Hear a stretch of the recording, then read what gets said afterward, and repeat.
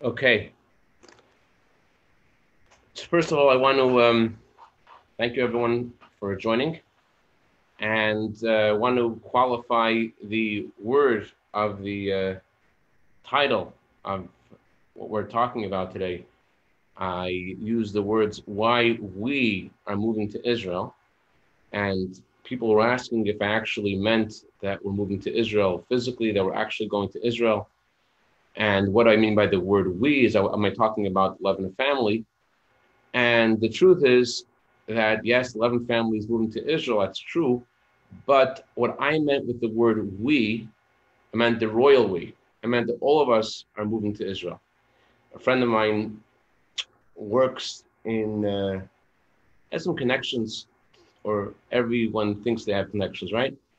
To the applications for people who are trying to emigrate to Israel. He told me that Israel has received almost 200,000 applications, which is about 20 times more than the average amount of applications it gets every year. So there are lots of people which are actually planning to immigrate to Israel, make aliyah. And while that's an amazing thing for some people, it may not be the right thing for you. I want to unpack a little bit what's going on and how we should understand this phenomena that we see that's happening. There was this little boy named Timothy who was in the second grade, or he was about to go into the second grade, but his mother got a phone call from the second grade teacher, and the teacher says, "I'm sorry, but I cannot accept your son in my class this year because I heard about your son's misbehavior last year in the first grade. So if you want me to accept your son, there's only one way and one way only, and that is your son has to begin his day with Ritalin. Just take some Ritalin in the morning and calm him down, and then he'll be able to go into my classroom."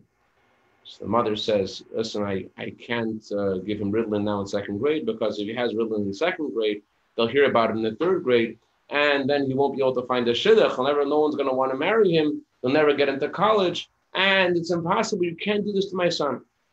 "I'm sorry, ma'am. I just can't accept him in my class if he's not going to take Ritalin."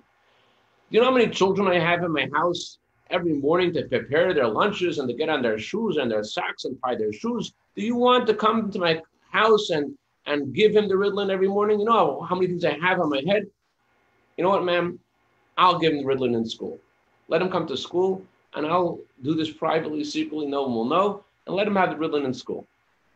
Mother really couldn't refuse that. She had no thing to counter that. So Timothy arrives on the first day of school, and the teacher calls him over, and the teacher says, "Timothy, every morning I'm going to call you over, and I'm going to ask you to bring me a coffee from the teacher's lounge.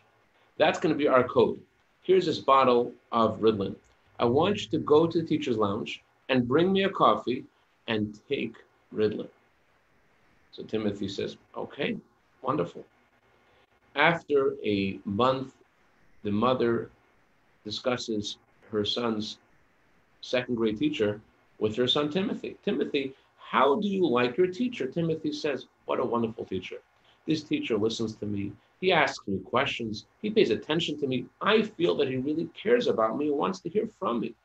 "Wow, Timothy, that's amazing.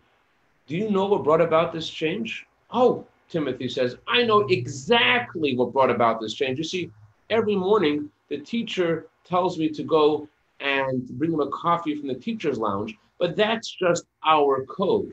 What really is happening is the teacher wants me to take Ritalin. So I go to the teacher's lounge and I make the coffee and I take the Ritalin and I put it right in the coffee." There are many different things that we attribute to the circumstances we're in, the scenario that we're in. And if only something would change, and then I would be able to do A, B, and C. But I can't do A, B, and C right now because of D, E, and F. As soon as D, E, and F change, then I'll be able to think about A, B, and C. So it's possible that because of the One thing that everyone knows they can rely on every day in this current condition that we're in during this pandemic, the one thing that we all can rely on every day, consistently, constantly, every day, is change.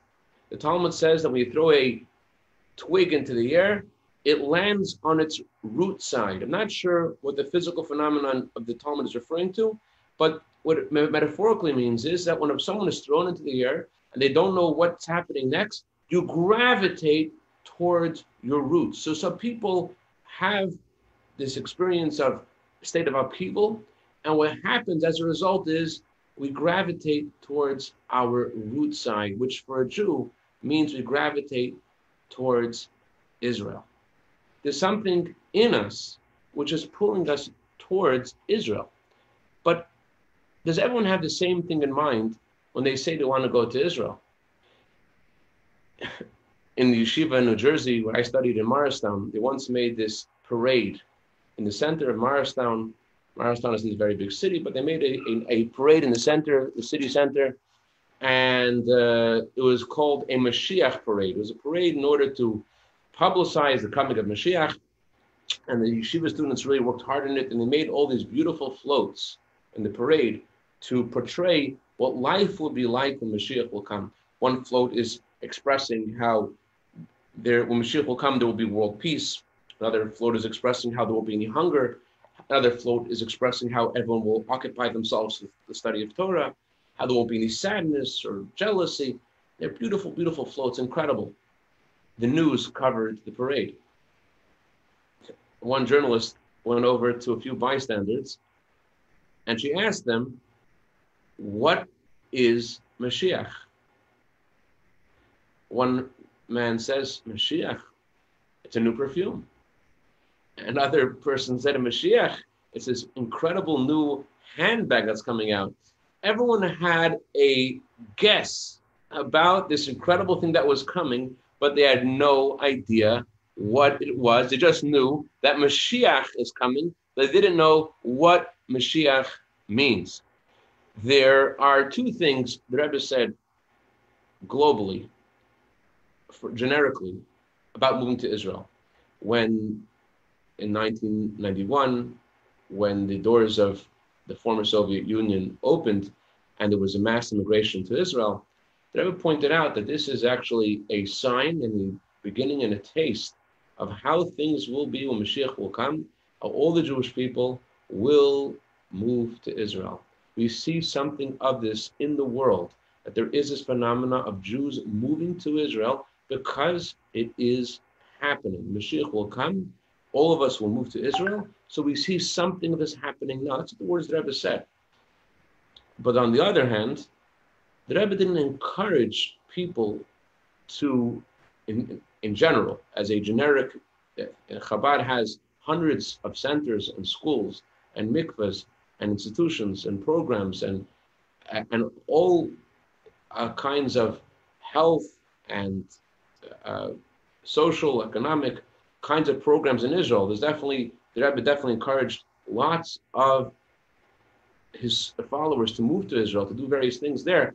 But as a general rule, the Rebbe didn't encourage people to move to Israel for the sake of moving to Israel.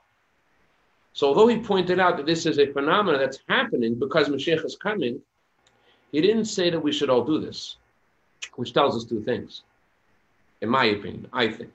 It tells us, number one, that there's some kind of inner energy that may suggest, hey, I should move to Israel, but that energy has to be channeled in the right direction. It may not be the right thing to do physically. It may have something else that I'm supposed to focus on and hone in on and listen to in the words of my soul wanting to go to Israel.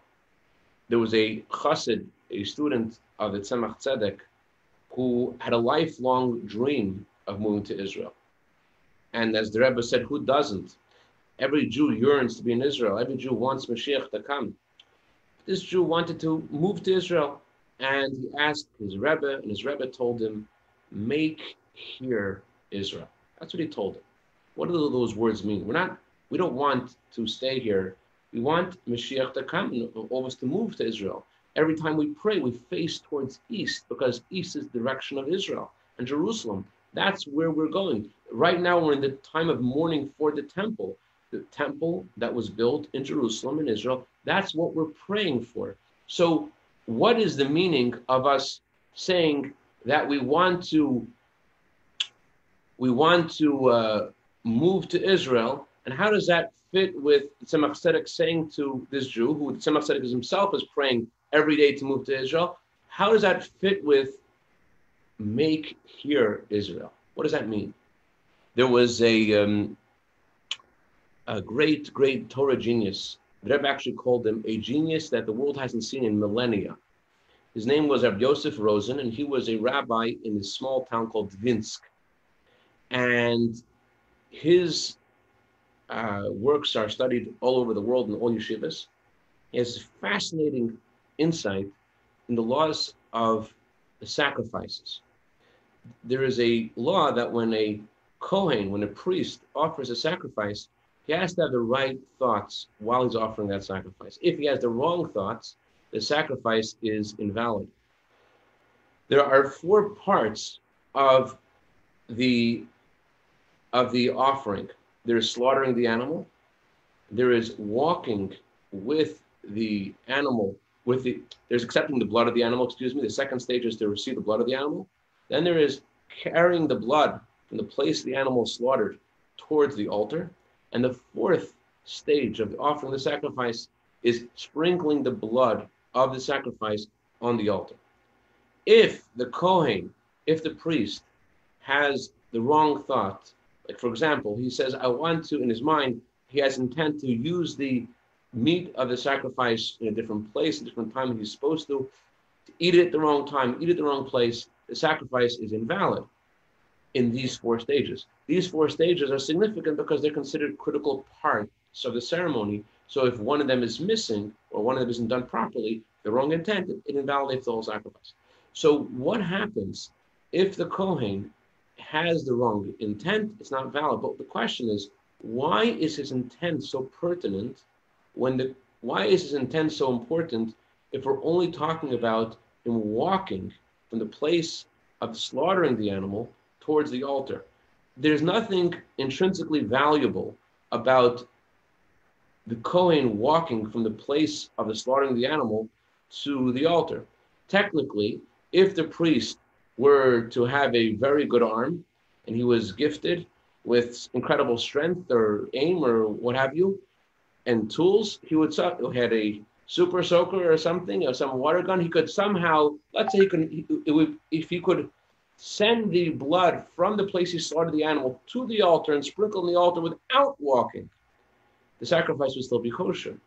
So why are the Kohen's, the priest's thoughts important when he is just walking from point A to point B? And when the Rogatchover, the Rabbi Yosef Rosen, answers is that if God ordained, in order to get from point A to point B, you have to walk, and that's part of the service. That's part of what God wants from you. That's something that is significant and holy and meaningful, and therefore it has to be done with a full attention. Other religions have to believe that the end justifies the means. As long as you have something good in mind, doesn't matter how you get there. Just go towards this direction that you want to get to. Be like Robin Hood, steal from the rich and give to the poor. If that's the mitzvah, that needs to get done. That's what other religions believe. Judaism doesn't go for this at all. Judaism says that a mitzvah cannot be done with a sin. A mitzvah has to be done without any mistakes along the way. Because God created the whole world. Judaism is a holistic religion. We believe God created all of us, everywhere, in all of the cosmos. And therefore, there cannot be that for God's will to be fulfilled, we have to break any of his own rules that he made because he created the world. But it means something more. It also means that the means to an end has intrinsic value. This week in the Torah, you learn about the way the land of Israel was divided among all the tribes. What happened was a Kohen named Elazar took the breastplate, wore the breastplate, and he took 2 hats. In one hat, he took 2 different boxes, and in one box he put the names of various places in the land of Israel, area A, area B, area C. And in the other box, he put in the names of the various tribes, Ruvain, Shimon, Yehuda. And then God endowed him with prophecy, and he prophesied what was going to happen.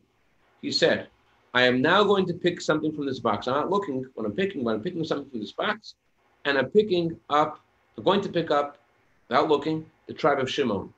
And then I'm going to pick up from this box, area D. So Torah says that while he picks up the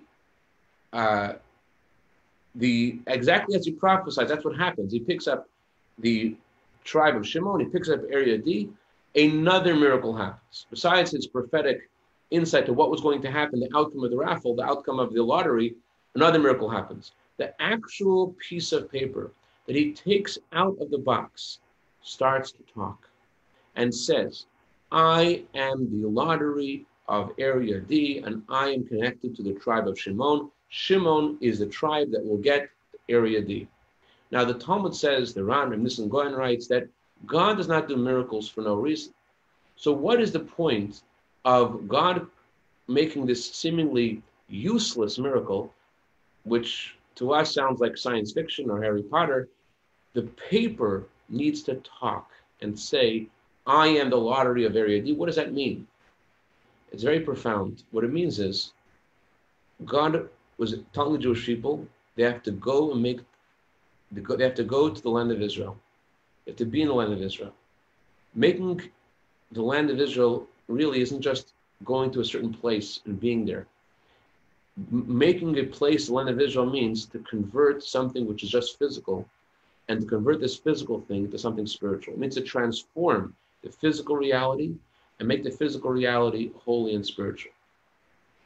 There's one place in the world which is a source of this energy for the whole world, and that's the physical land of Israel.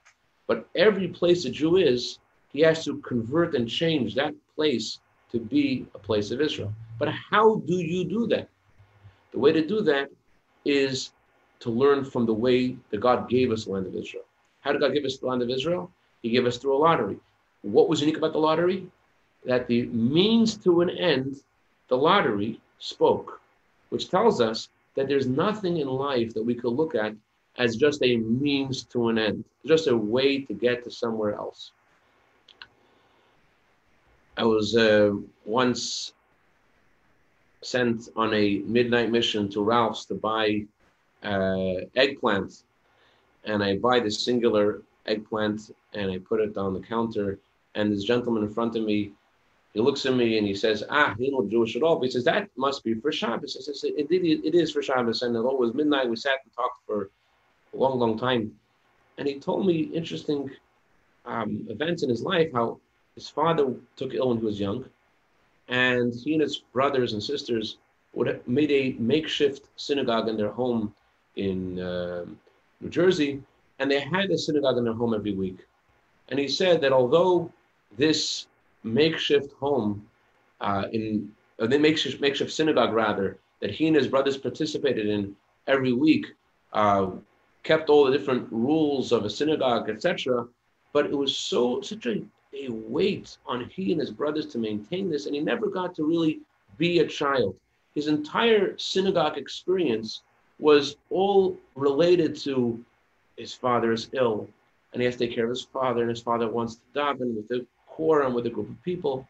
So he never got to get the joy of Judaism and to play with his friends and go to a synagogue and to have a little kids minyan, that kind of growing up in a synagogue and learning about the joy and excitement of Judaism. He never had that experience, and that really derailed him as he became an adult.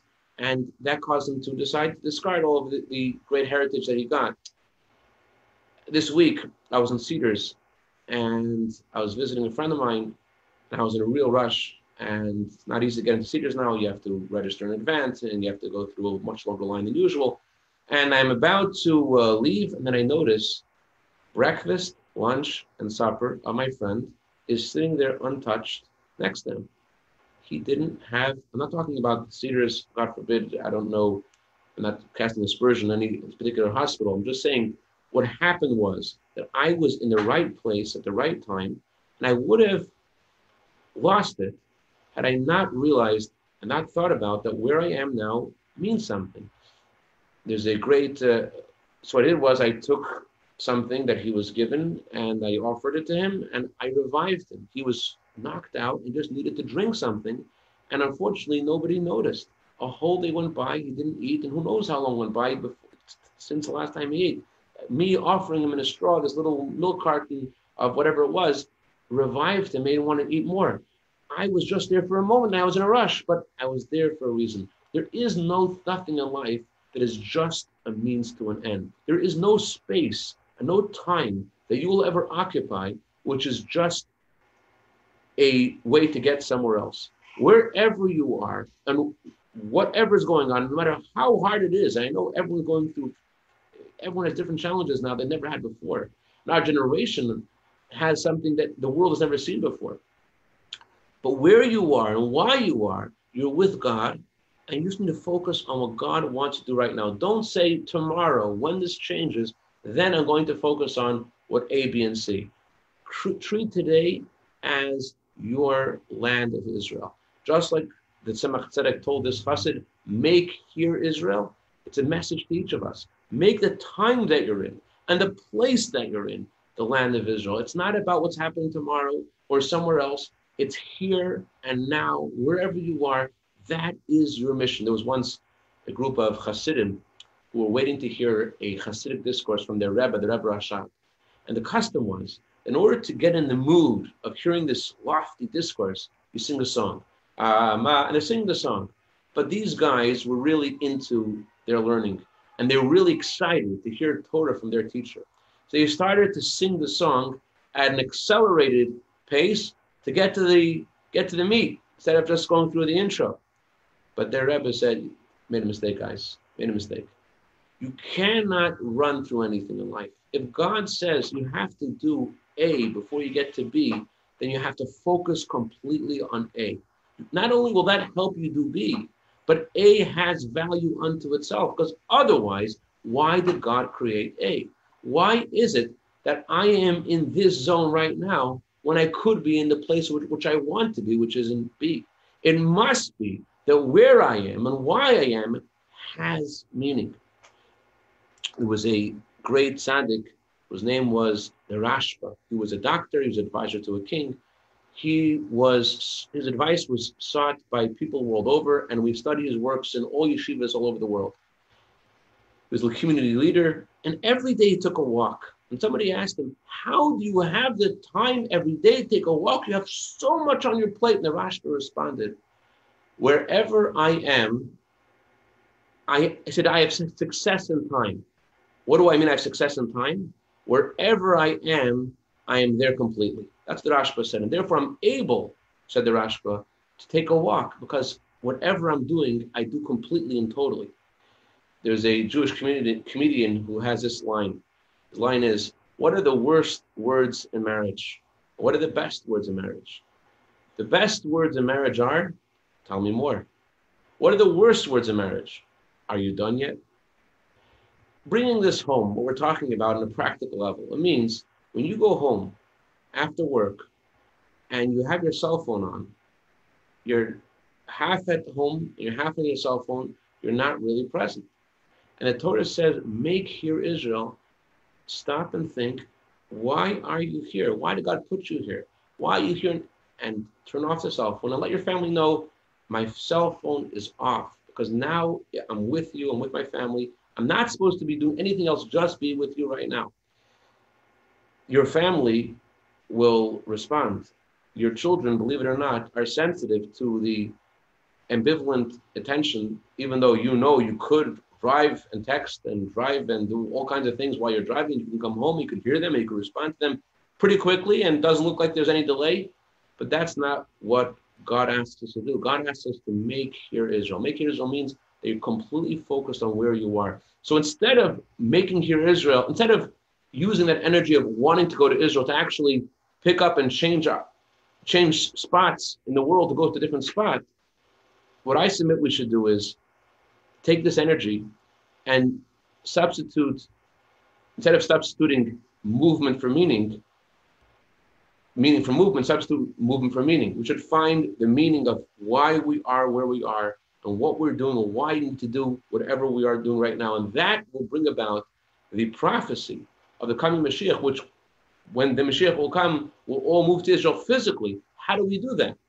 It's by bringing the aura of Israel to the whole world, which is accomplished by focusing on your family, focusing on your prayers, focusing on wherever you are, whatever you're doing, not looking at any of life's experiences as just a means to an end to get to somewhere else. Realizing that where you are right now is where you need to be. And that's what I wanted to share. Any questions, comments, criticism, tomatoes or cucumbers? All right. Have a wonderful Shabbos. Gesund.